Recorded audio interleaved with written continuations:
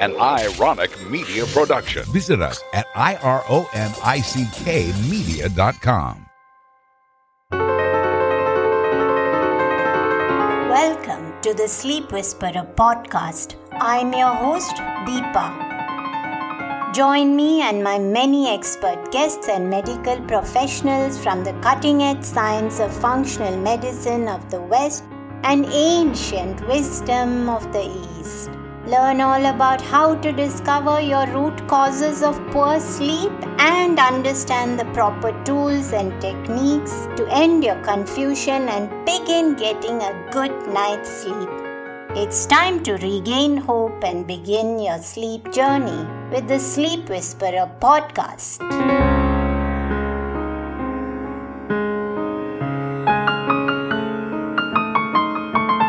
Hey there, this is Deepa from Fight to Thrive, and I'm here with a very special guest, Dr. Aarthi Soorya, and she's coming to us all the way from Michigan, USA. What really took me by amazement was seeing that Aarthi also is passionate about sleep as a new medicine, and her Instagram profile says the sleep revolutionist. So it was destiny that guided me to Aarthi within few days of starting a sleep Instagram handle. And we're going to take you today through everything sleep and how important is sleep, the root causes behind poor sleep, some takeaways. Aarthi is an integrative physician and she's been focusing her work on root cause resolution. Aarthi, tell me, what's your story? So what brought you towards this? I always loved sleep. I was always the first person to fall asleep, between my family and friends. And I went through a very stressful period about a couple years ago. There was tons of hurdles with my job. And all of a sudden I went into, I didn't know it at the time, but fight or flight. And when you're in fight or flight, you stop sleeping, your mood gets off, you're just not able to just calm the system down. And unfortunately, at that time, I didn't really have good tools on learning how to deal with this, without having to resort to medications. I was too scared to actually medicate, if you want me to be completely honest. Being a physician, I was too scared to. And so it led me down the path of, how to use traditional Ayurvedic herbs and then lifestyle to really hone in on how to have really good sleep, because honestly, it is the best drug for you. And Deepa, you and I have been talking, for the past couple of days where there is no other drug that can recreate what sleep can do for you. So it was Mother Nature, we've always evolved as a species, and everything as an evolution has been for our benefit. Sleep is one of the things that we have not yet evolved out of. So there's a big purpose for it in our day-to-day lives. And because we moved very quickly from nature to our modern lifestyles, people started to skimp on it, thinking they can increase productivity with work or they can make more money if they're sleep deprived. So there was a cultural evolution where, the harder I work, the more money I'll make, the more successful I will be if I skimp on sleep. Don't you think that cultural aspect itself is a sympathetic dominance of our society? Absolutely. It's so fascinating that a whole cultural, as a world, we've become so, sympathetic, dominant. You nailed it. And we don't know now how to unravel that. So we're starting to kind of go back to old ways because it is showing up now as disease. And it's affecting every single aspect of our physiology. So you can start from the head down to the whole body. It'll affect your way of thinking, your mood, how your heart functions, how your lungs function, how your digestive system functions, how you recover after workouts, or how you assimilate your nutrients from your food. All is affected from really good quality sleep. Even if you don't have symptoms of different systems, if you're having poor sleep, the impact is being felt silently. So it's like a ripple effect that can be seen much later. You might not see it that day. You can get by with coffees and sugars, but then at some point it's going to just like a bubble burst where the immune system collapses. And actually that's what happened to me, where my immune system totally collapsed, and for 2 years I struggled to get over urinary tract infections. Wow. Where I would actually have antibiotics about 4 to 5 times a year, and eventually even a urologist gave up on me saying, I can't help you. So Wow. it was a point where I wasn't sleeping at all, and the whole night I would be awake, and there were multiple reasons for that. One was a very stressful job, like you said. And the other was the first introduction to the world of social media. So, you start looking into your phone at night, that's it, you're done for, because then you get into a loop of course, there's light impact, but there's also the hit to the brain for every time you're looking, checking on the phone, seeing if you've got another like, and that's like a dopamine hit. So there's so many things going on. So that's what happened for me. And I think it triggered when my son was born with the adrenal disorder. So for the first year, every week I was running to the ER in the middle of the night. It programs you into this, you're always in that state of emergency, what you said, fight or flight. So then you've already programmed your body like that. So it takes a long time to actually change that. And recently, somebody who's been working with me for 6 months, she actually asked me, what is this sympathetic dominance you talk about? So they don't even understand that simple things such as nose breathing versus mouth breathing creates, like nose breathing triggers a parasympathetic dominance, whereas mouth breathing triggers the sympathetic dominance. So there's so much. If you watch people collectively as a society, we are sympathetic dominant. So how about you get us started just talking about adrenals, talking about the HPA axis, and talking about sympathetic versus parasympathetic in a very lay person's terms. Sure. So let's start with sympathetic and parasympathetic. Our nervous system, both those sides make up our nervous system. We are still wired like our ancestors. So people don't, put those dots together, but we are still physiologically wired like our ancestors. So when our ancestors saw a tiger, fight or flight, right? You need to run away from the tiger because it is going to kill you, okay? That is short periods of stress, okay? You are supposed to be able to handle short periods of stress. That is actually good for you because it keeps your body in tip-top shape. In our modern societies, we have modern day tigers, such as deadlines, jobs, relationships, social media.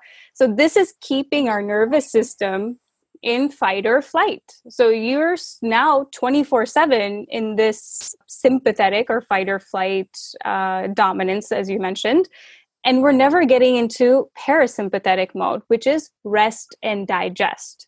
This is where healing happens. Okay. So if you're constantly in fight or flight, you're never healing. If you're never healing and repairing, now this is showing up as disease. Okay. So it can be subtle things like just feeling fatigued, mood being a little bit off, short-tempered. And then, like you mentioned, it's this slow thing that's happening over time. This can then show up as cardiac issues, other more severe medical issues. So sympathetic nervous system, you mentioned the adrenals. The adrenals are part of what we call the hypothalamus pituitary adrenal axis. And they're the ones who send out the alarm system called cortisol. And this is, meant to be good for short periods of time, but, long periods of time can start to dysregulate your other hormones that also come out of the adrenal glands, like your sex hormones, so your testosterone, your estrogen, your progesterone. This can show up as hormonal imbalance. So if you've got, for women, PMS issues, difficulty with menopause or around perimenopause, aldosterone issues, which helps keep salt in and water in. So now all of a sudden you're craving a lot more salt. So people will go for potato chips, eating all the time, or salting their food more. And then cortisol dysregulates your blood sugar. So now you're craving that quick sugar because you're trying to medicate something that is dysregulated in your physiology. But do you feel people even understand? See, for example, I didn't even know I had an adrenal gland till my son was born without a functional one. So I don't think, even today when I ask people, do you know what is the adrenal gland? They don't know there's something like that. And it's just not given its importance. It's a little gland with such a big role to play because it influences so many systems. It's a bidirectional axis as well, isn't it? So the personality can drive the functioning nature of the adrenal gland, and then how your adrenals are functioning can in turn direct how your personality is. So if you're sympathetic dominant, you're more the type A, and it's fine to have goals, but then it's at the cost of everything else. It's work until you burn out and there's no play at all, and that impacts everything, your relationships. And as I said, there's diagnosis of metabolic disorders earlier and earlier today. People just don't seem to connect it all to this underlying cause of overall inflammation. And all of this is contributing to it. And poor sleep has such a massive role to play that people are actually joking about things like, oh, when I'm when I'm in my luteal phase, or when I'm ovulating, I don't sleep at all. That's the time I'm chatting with friends through the night. It's not a small thing, right? So it can cause it can lead to estrogen dominance in women, which then becomes something that feeds female cancer. So not to alarm anybody, but so many times when women get diagnoses of breast cancer, cervical cancer, at that time everybody's feeling so sorry for them. But there's so much women can do before, and I always describe it as listen to your body when it whispers. Don't wait for it to shout and scream.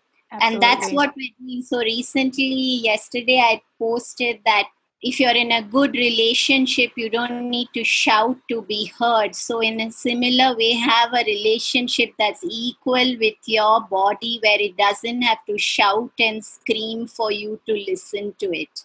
So absolutely. How about you do a round through of different systems and how they impact sleep? So before we get to what are the repercussions of poor sleep, so what are the systems and how do different systems influence your inability to have good quality sleep?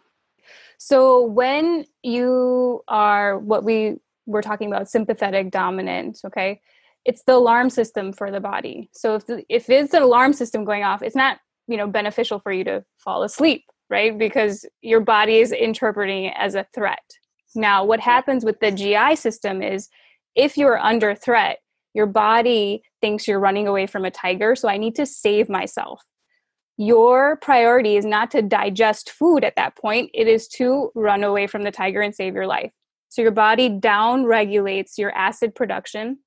It down-regulates your enzyme production because the priority is not to digest the food. Now, we're not running away from tigers anymore, but yet we're still fight or flight and we're still eating, okay? So if we're still eating and we don't have the goods essentially to digest our food, then it starts to kind of rot and ferment in our gut, which can lead to dysbiosis, or meaning imbalance between good and bad bacteria in our gut.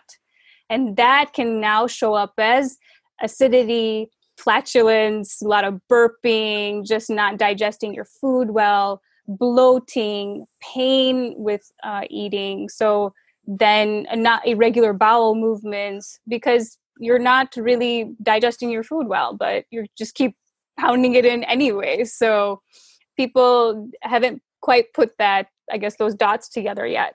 the other thing is at night is when everything repairs. So your gastrointestinal lining. So if you're not sleeping and you're stressed out, this is another, double whammy that we call it, because if you're not repairing the intestinal lining, it's your barrier to the outside world. It's your protection from the environment. And now it can start to become a little bit leaky. Stuff can start to leak into your bloodstream, which can then cause an immune reaction and set you up for, predisposition to autoimmunity or allergies, food intolerances.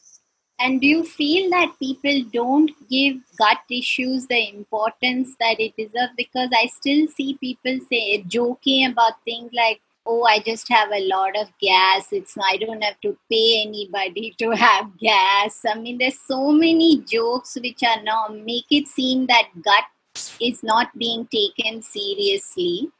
And gut issues are often downplayed. And because a lot of gut symptoms can be relieved by over-the-counter prescription, that's also an alarming trend, because people are staying on antacids and acid blockers for years, and then saying when they're trying to come off of it that there's too much acid, when in fact it's not that at all.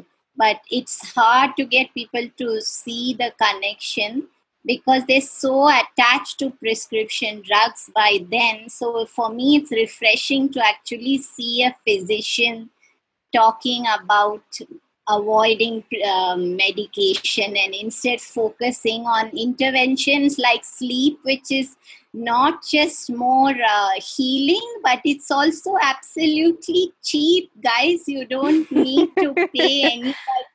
You make a good point, right? Because I think we're very conditioned in our modern society that if it doesn't come in the form of a pill or a fancy medical intervention, it's not medicine. But I will tell you, most of the medicine is actually in how you live your day-to-day life to enable repair and healing. And so this will keep you happy and healthy. Your view of life will be very, very positive. If you just go for the pills, use the pills if you need to in the short term, but don't forget to work on the root cause, because it will not set you up for good longevity and health in the long run. And oftentimes, anyway, when people do take medication for sleep, they say that they wake up a bit groggy, not really refreshed. So it's not optimal sleep. Right. It's such a sedated sleep at times that they're not really helped by it overall. So what do you think the liver has as a role in poor sleep? Do you think people are aware of how important the liver is and what does it do and how can it impact sleep? Because I personally know when I've gone a little bit too much on what my liver can handle by when my sleep goes for a toss. So I think that since the liver is actually detoxifying even internal metabolites like cortisol and estrogen. So if you're cocked yourself up with constipation and you're not eliminating and the liver's taking a toll, that's a major stress for sleep to even come by. So what would you say were your thoughts about liver health and sleep? Absolutely. So the liver is our powerful detoxifying organ. And so as I was saying, before, we keep bombarding ourselves with just stress 24/7, then eating 24/7, maybe not the right foods 24/7. And then on top of that, we're trying to self-medicate to get to sleep because we're so wound up, we can't sleep, with alcohol or, sedative medications, which are not actually getting you into the deep stages of sleep that actually help with repair. So that is all overburdening the liver, because the liver's poor organ can only do so much. And if we keep pounding on it and pounding on it and pounding on it, it can never really, start to clear out the toxins. And this is what makes people feel bad. And so there's no medication really to fix that, but your lifestyle, which would go hand in hand with sleep. So what would you actually do if somebody had challenges with their liver, and recently, especially in functional medicine, there's a lot about methylation and genetic liver challenges which prevent people from detoxifying optimally. So, Sure. what would you actually advise somebody like that? And I know that people don't really connect something as simple as alcohol, and they say no, they'll joke that when they have few glasses of wine their sleep is much better. So there's that connection between alcohol, the liver and sleep. So how about you just connect the dots between those three things, the liver, alcohol and sleep? So alcohol is a sedative. It's not actually something that's going to it's not going to help your sleep. So what happens with alcohol is, one, it is a toxin, so your liver has to clear it out. Two, when does clearing out of toxins happen? During sleep. But alcohol, what it does is that it actually it's a sedative, so you're not getting into stages 3 and 4 of sleep, which is where healing and repair and detoxification happens. So yes, you might be passed out. Yes, you might sleep through the night, but it's not good quality sleep. Now, with alcohol, it's actually confusing because you're only getting more into the alpha brain waves, which are just the calming ones. But what happens in the deep stages of sleep, you're getting more into theta and delta. Now, if you don't get into that, that's when it's just a bad cycle. Then the next day you're going to feel groggy. No, I mean, everyone's usually hungover after they drink.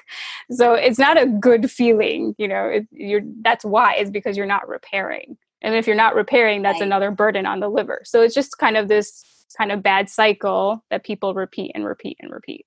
And you mentioned methylation. That gets a little bit more in depth. Like there would probably be certain lab tests that people would need to check to see whether they're genetics. But I was going to say that the feeling hungover is also just a sign that the liver's being unable to process the alcohol itself. Yeah, absolutely. So how do other systems influence poor sleep in women, like sex hormone balance, blood sugar balance? How does that actually, how can somebody recognize if they have blood sugar imbalance and some of the signs that they've got blood sugar imbalance specifically related to poor sleep, or when they are waking up or unable to fall asleep? What are the signs of blood sugar imbalance? Sure. Signs of blood sugar imbalance include cravings for really quick processed sugar. So people who are going for the candies or, cakes and cookies, all of that. And then the other big sign that I look for in patients is if you don't eat in time, do you get headaches? Do you get irritable, anxious? Anxiety is a big symptom of blood sugar imbalance. Do you stay asleep? Okay, so people who have blood sugar imbalances, or if they're super stressed out, they have actually a hard time keeping their blood sugar stable overnight. So do you do better with a snack before bed and then do you sleep through the night? Or do you wake up in the middle of the night feeling a little bit anxious and then you have to go get something to eat and then it's okay? So those would be the big things that I look for in terms of blood sugar instability. Big mistake people make is that they think it's just because if they're young, it's not an issue for them. It can't be an issue for them. But I will tell you, it definitely is, and it goes under the radar.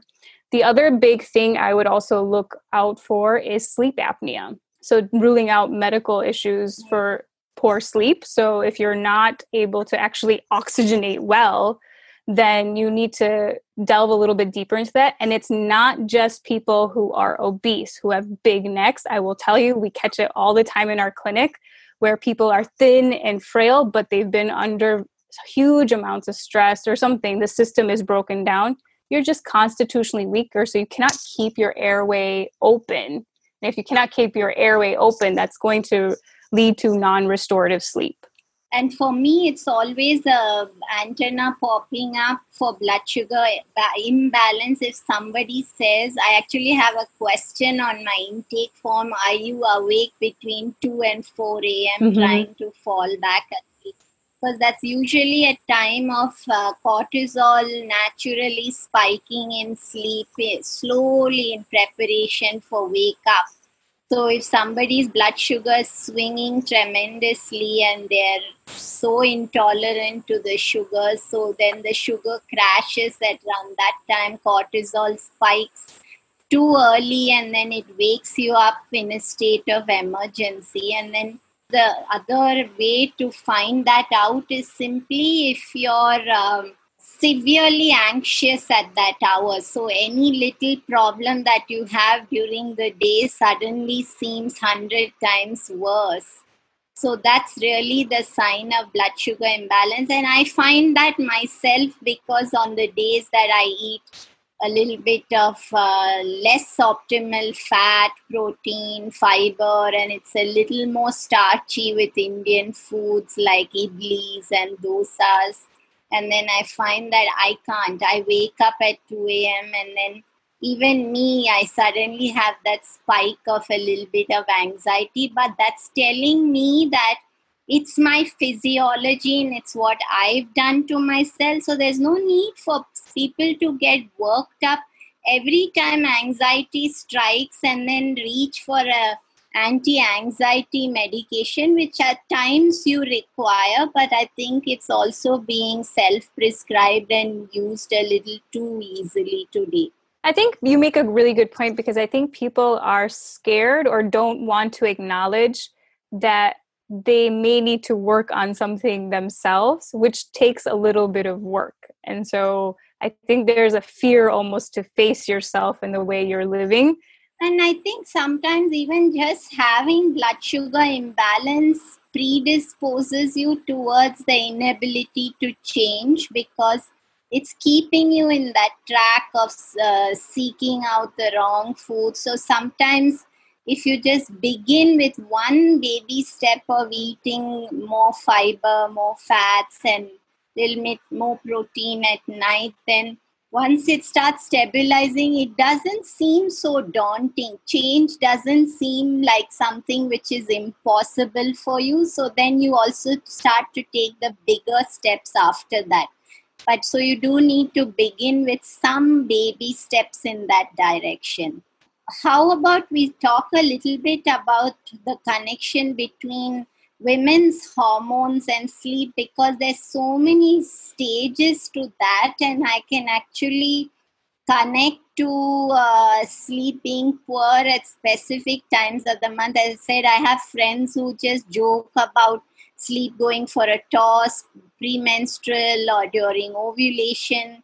So I think women also on an average don't know how their hormones are released through the month, that in the first phase of the cycle, the follicular phase, you really don't have progesterone. So it's a phase of estrogen, then that rises and then gently flows down at ovulation. And then after ovulation, if you've ovulated properly, then progesterone is released as well as estrogen again, and they rise, and then again they crash before your period. So that's when there's a lot of change. So women actually joke about, I had somebody who joked to me when I spoke about ovulation that I don't plan on birthing human babies. They think that if they don't want children, they don't need to produce progesterone or have optimal ovulation, whereas progesterone is required for so many things other than just making babies. It's actually the hormone which helps you not feel anxious in the second part of the cycle. So how about you talk to us a little bit about women's hormones and the connection to sleep? I mean, you covered it pretty well. But one thing I'll add is that hormones, like you said, are not just meant for your menstrual cycle. They have other effects on the body, such as cardiac health, your brain health. So optimizing and making sure that you are actually having a regular menstrual cycle every month is actually a key, and it's actually a report card for you and your overall health. Okay, it is a report card. So people who end up on birth control or where they only have 4 periods a year or something, you're actually kind of digging yourself a little bit of a deeper hole. And I don't want to take away people's autonomy in terms of birth control and, sexual health, but there are other methods to kind of naturally kind of track your cycle and all that. But there are outside effects besides your menstrual cycle, like bone health, cardiac health, brain health, that are all impacted by your hormones. So you should care for it so that it is actually optimizing all aspects of your health. Everything is interconnected. I think we've done a disservice sometimes when we've moved away from looking at things as a whole body to separate systems and only fixing one system in the Western medical world, where it's all actually really interconnected. And so, I see people that end up on birth control, but then down the line, their mood tanks, or, it has an effect on that. So, or they can't get pregnant. So people with infertility issues should really, really hone in on optimizing their hormones, and sleep plays a huge role because this is when your hormones repair and are optimized, if you will. So, and there's a connection between sex hormones and adrenal health as well. So if cholesterol actually is the backbone to make both cortisol and progesterone. So if somebody is perpetually stressed, then the body prioritizes cortisol over progesterone that month. So they actually miss out on optimal ovulation and then lose out all the benefits that progesterone can offer them. So again, it takes you back to that HPA axis and how important it is to shift to the parasympathetic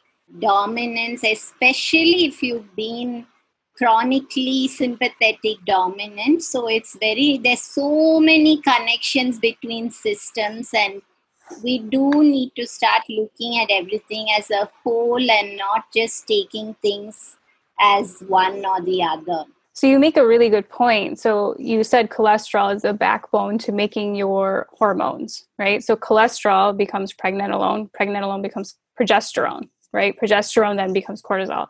The other sex hormones that also come out, testosterone, estrogen. So if you're showing any signs of imbalance in your sex hormones or your menstrual cycle, check your lab values for cholesterol. Your body is smart. It will upregulate the production and absorption of cholesterol to keep all of those hormones afloat.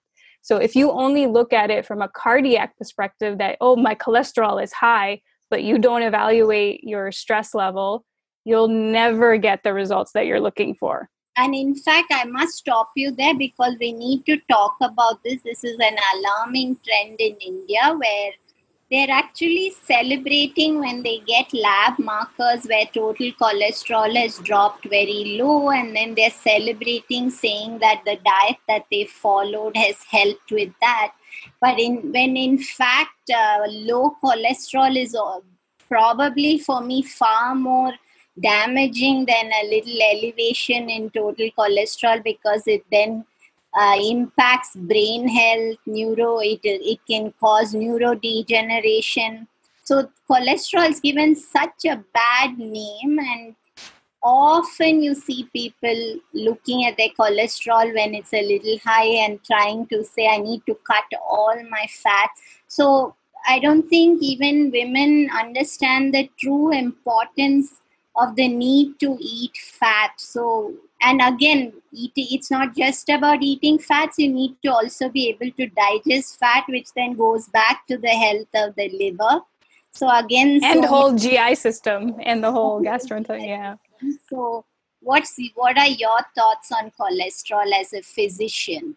Where would you get alarm if somebody's total cholesterol dropped below a certain number? Usually below 145. Well, in here, I've actually seen people celebrating when they've gotten to 150, saying that it's still too low. Yeah, it's still very low. Yeah, very happy that it's dropped low. So I think it's very important that you raise a few points about how important it is to have optimal total cholesterol. Sure. So cholesterol, like you mentioned, is really good for brain health. But think about it from a cellular level too. So if we have the cell's membrane is actually made up of cholesterol or lipids, right? It's called a phospholipid bilayer. And so this helps keep the integrity of the cell so that it can, one, communicate with the other cells so that the connection and the communication is optimal. Your brain is mostly made up of cholesterol. Your neurons are made up of cholesterol. So when people actually abnormally decrease their fat intake and thinking that they're doing themselves a really good thing, they actually can show up with, not thinking clearly, mood issues, fatigue. This can all be related to a low cholesterol diet, and you need cholesterol to actually make your hormones. This is the precursor. And so when people go on these low-fat diets, what do? They actually end up eating more sugar. And sugar actually is the bigger problem than actually the fat. The fat actually helps keep your blood sugar stable so that you're not craving the, quick sugars and cupcakes and cookies and all that and the bad stuff. So that's why really good quality fats like ghee, coconut oil, olive oil can be really good for helping stabilize your blood sugar. It's almost a movement that's stopping ghee, and ghee is such a healthy fat. And in fact, even when I have clients where I take them off dairy, I actually allow them to have ghee in pretty generous quantities, because ghee is just super for brain health and hormones.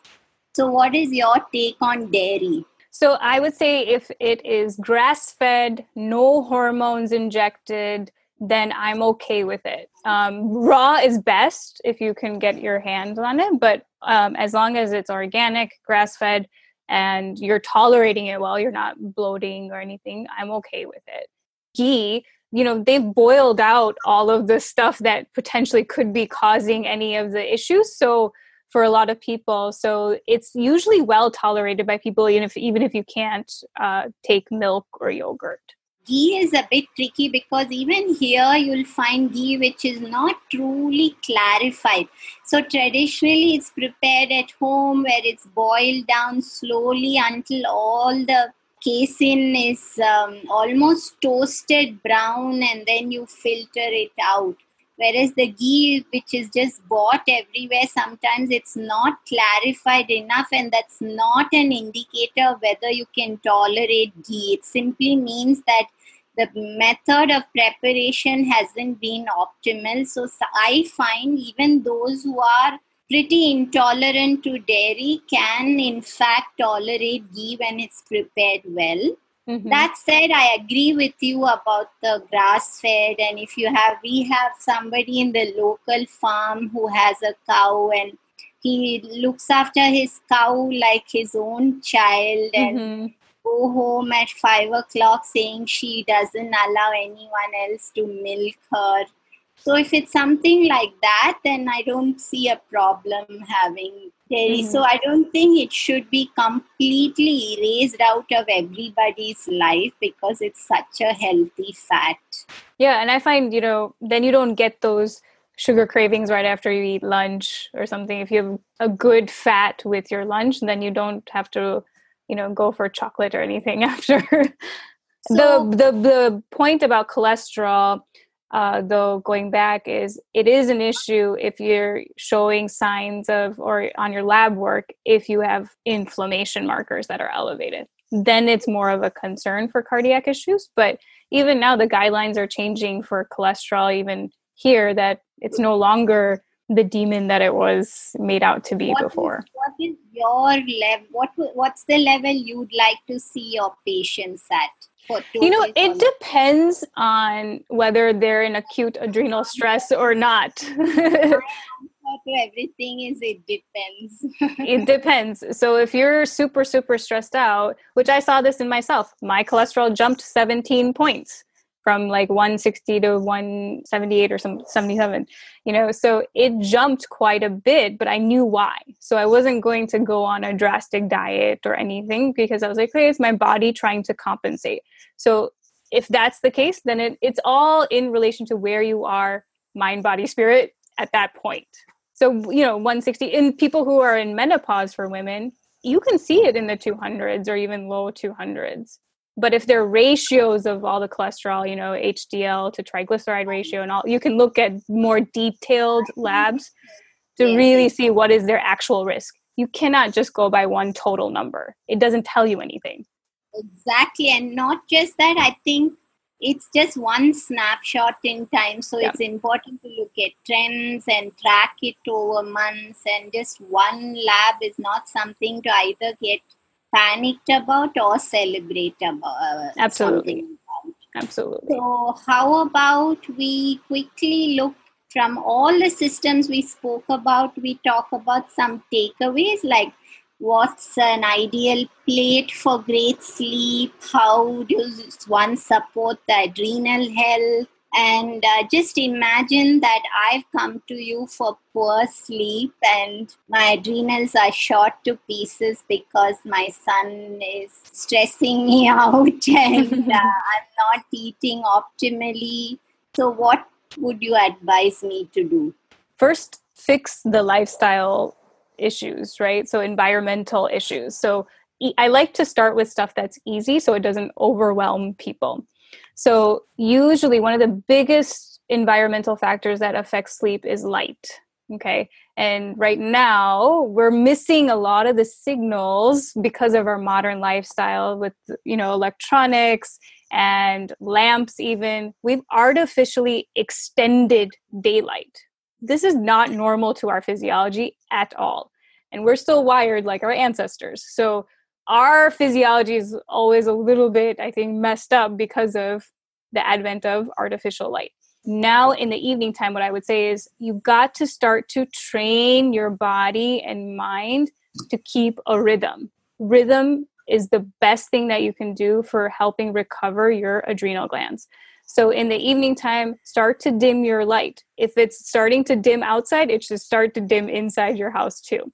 And I know that's not always possible. People have work to do. They still need to do stuff on the computer. Protect yourself. Get blue light blocking glasses, okay? And I always tell people, make sure you have ones that cover the side of your eye too, because any amount of light that's going to come in is going to disrupt your melatonin production.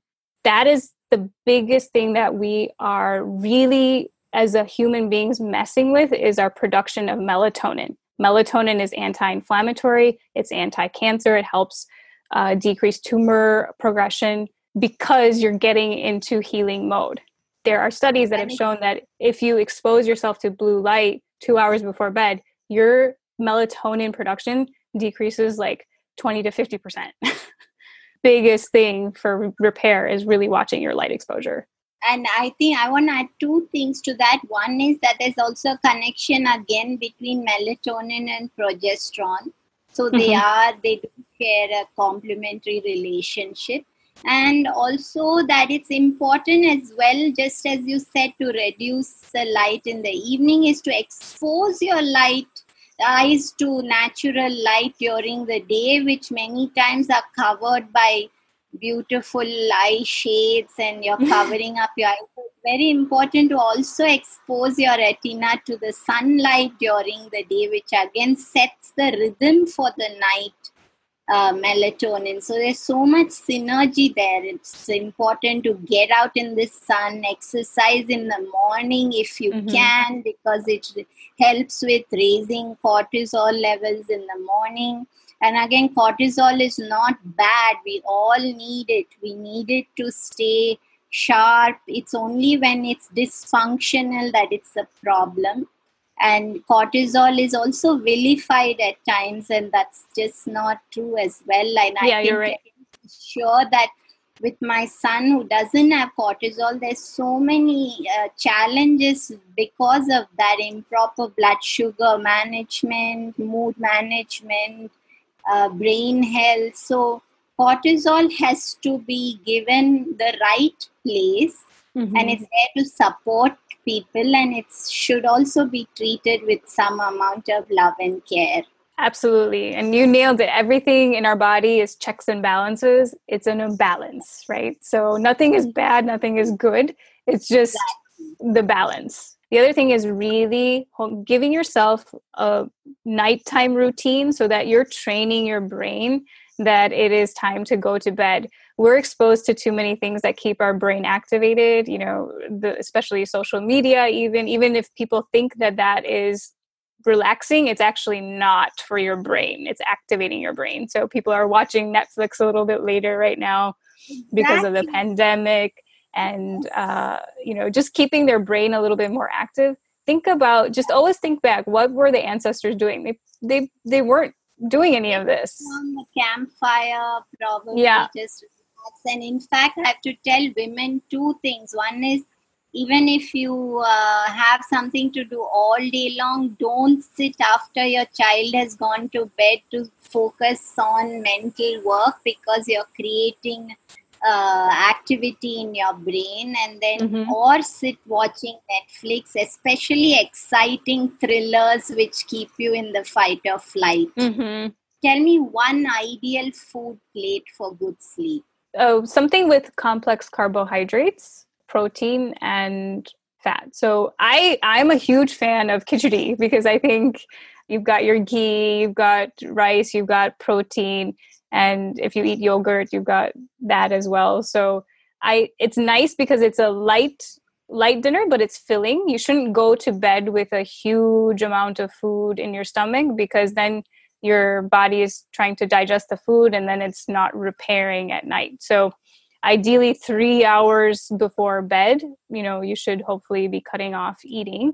If you have blood sugar issues though, however, this is where I break the rule a little bit. Or if you're trying to, bring your adrenals back into balance and you are having a hard time keeping your blood sugar stable, then I say some nuts before bed is okay, because now you've got protein and fat to help keep your blood sugar stable overnight.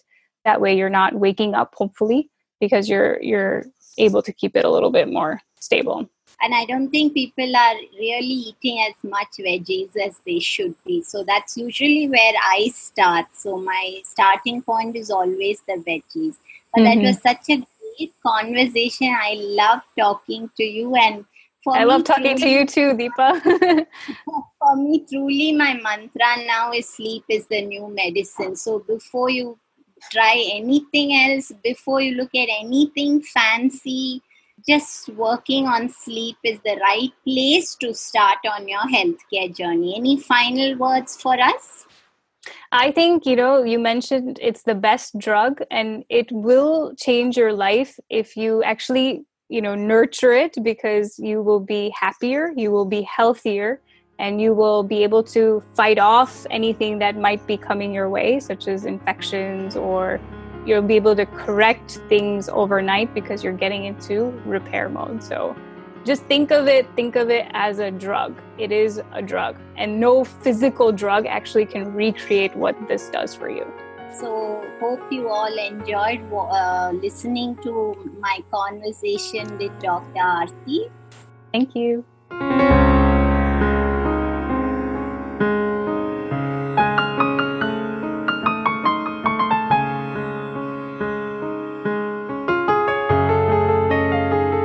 Just a reminder that this podcast is for information purposes only. This is not a substitute for professional care by a doctor or otherwise qualified health professional. This information is provided on the understanding that it does not constitute medical or other professional advice or service. If you are looking for personal help on your health journey, do seek out a medical practitioner. Please do make your own healthcare decisions based upon your research and in partnership with your doctor or otherwise qualified healthcare professional. It is in no way intended as medical advice, as a substitute for medical counseling, or as treatment or cure for any particular health condition. Be sure to always work directly with a qualified health practitioner before making any changes to your diet or lifestyle that may feel out of your realm of comfort or understanding. If you are looking for an allied functional medicine practitioner, do seek out more information on www.phytothrive.com or www.mysleepwhisperer.com. It is important that you have someone who is qualified and understands your health personally in order to provide adequate care, especially when it comes to chronic health conditions.